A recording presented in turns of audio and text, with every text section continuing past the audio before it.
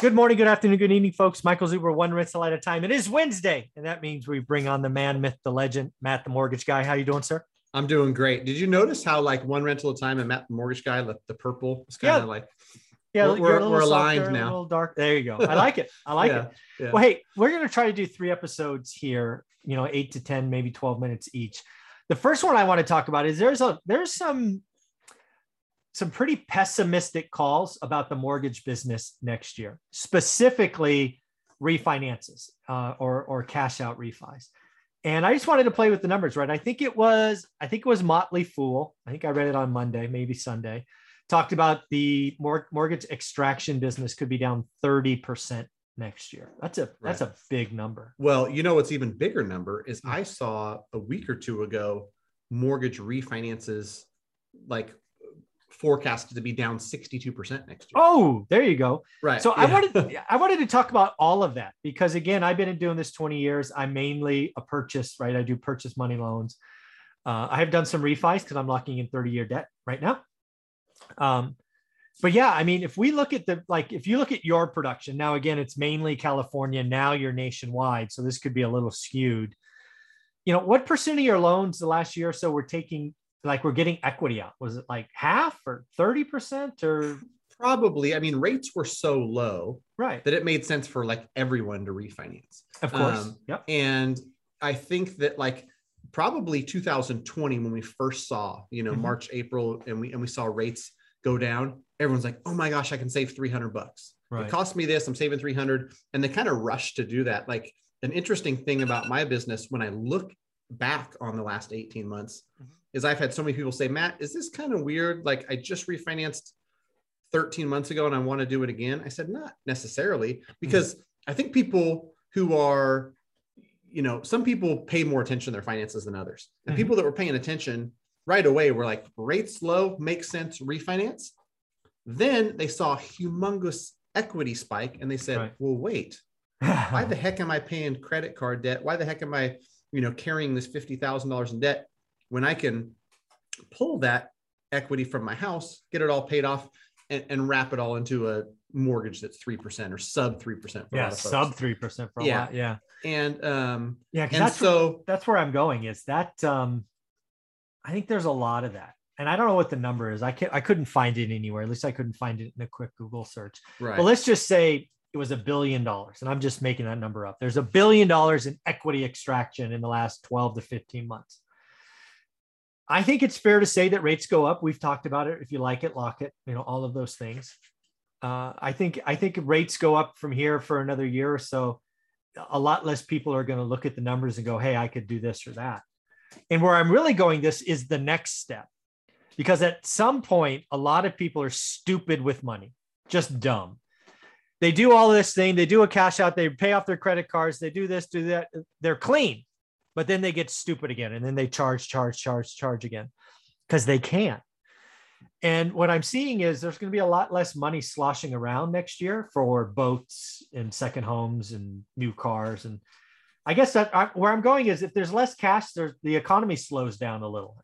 Does that make sense? Maybe it does. Yeah, because I think that there's certainly been like this strange phenomenon where you're like, things are supposed to be bad right now, and people are talking, but like money seems plentiful. Everybody seems happy. The economy is churning, right? And, as it relates to mortgage, I think you're right that things will slow down.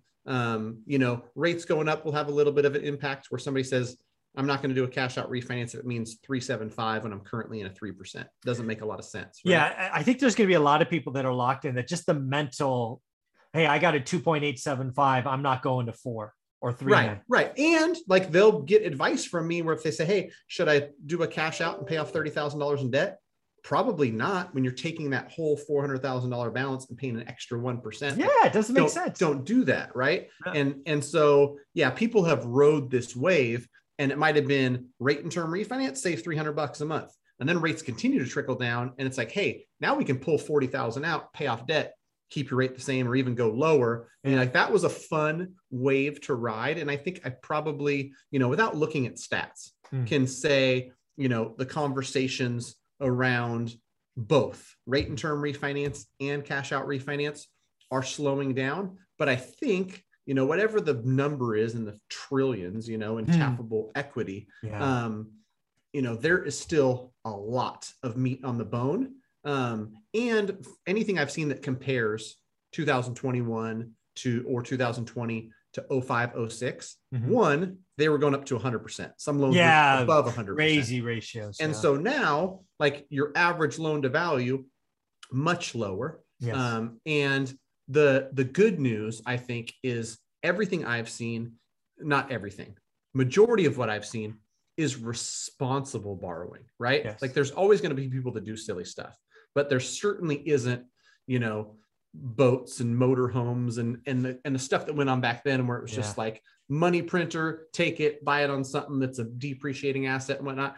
I'm seeing more and more like smart people say, you know what?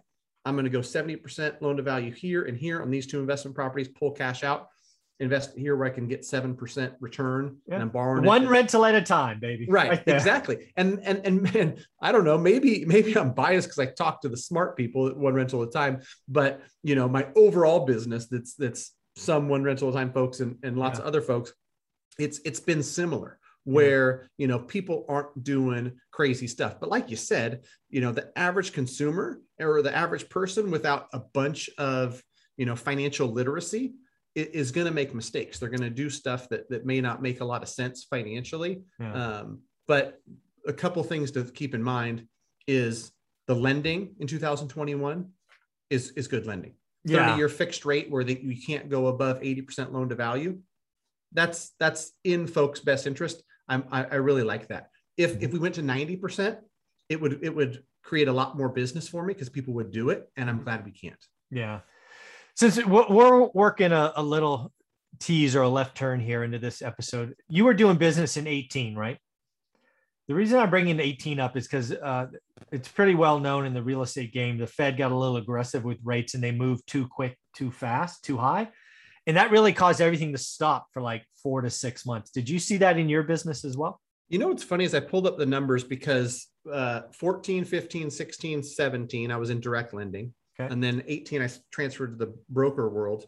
And whenever you make any sort of shift or move, it's like, all right, we got to get, stabilized at this new company, this new model. I did see a little bit of a dip the end of 18, but not as much as you would think. I think that, there's less purchases going on. And exactly. So, in business is a little bit cyclical, but then, 19 started off strong. And then, okay. So I didn't see a huge downtick, but that's hard, right? Because, people that are in growth mode and growing, I can kind of grow through any sort of like, market slowdown. Yeah. The reason I had this is because Anna Kelly, who I speak with on Wednesdays as well, we had one of our videos. I don't think it's out yet.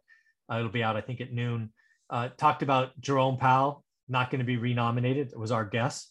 Yeah. And they're going to bring somebody else in, and that new person is going to take rates up. We both guessed by 0.5% first time.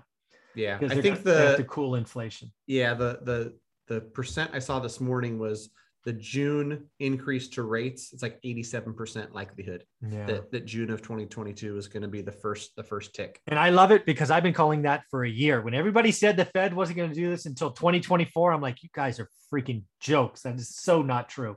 Watch the summer of 2021 or 2022, and here we are. So I feel pretty good about that call. Yeah, you got to get an editor that can go back and pull those. What date did I say that? Right. Yeah.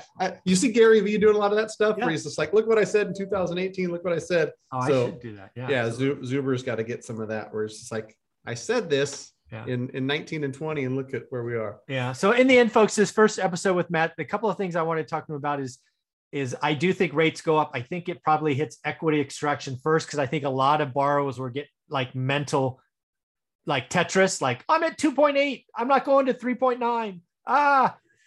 Which is going to slow. I think it's going to be less cash sloshing in the system, which will slow down the economy. I just think it's that simple. And again, if rates move too fast, we could repeat the end of 18, which I talked to a lot of agents across the country. Their world just stopped for like 3 months. And then people kind of started working it out. So we got to watch rates. So Matt, how can people find you and reach out to you? Me and my team are more than happy to help. No matter where you're at in the country, go to greatmortgagebroker.com. quick little 6 questions. Someone will reach out to you within 24 hours. I know that we're trying to dial that lead intake in. So it's probably going to be within an hour. Someone will reach out to you, find out where you are, what you're looking to do, how we can help, and proceed accordingly. Yeah, great. Mortgagebroker.com. If you're in my course, one of my followers, you need to reach out, ask questions. He is amazing. Everybody has just wonderful things to say about Matt and his team. So do yourself a favor, answer those 6 questions, see if you can help. Right. Yeah. And if you have, questions about mortgage, give Matt, the mortgage guy on YouTube, a follow. Go to my channel and search, how do escrow accounts work? How does buying points work? I've made 500 plus videos. And so that's a good way. And a lot of people that just have questions, join Monday night at 6 p.m. Pacific Standard Time, live Q&A where I'm answering. I'm still at a point where 50, 60 people live, I can answer every single question. I try to answer every single one. Eventually it might get to the point where it's too busy for every single question, but also in talks right now, we're going to have one of these live Q&As. I'm going to bring on a team lead from an underwriting department at a major lender, and other folks have asked for different people. We've had appraisers on and whatnot. So trying to get as much mortgage education out there as possible. Very cool. Yeah. Follow him on YouTube. Thanks, buddy. Thanks.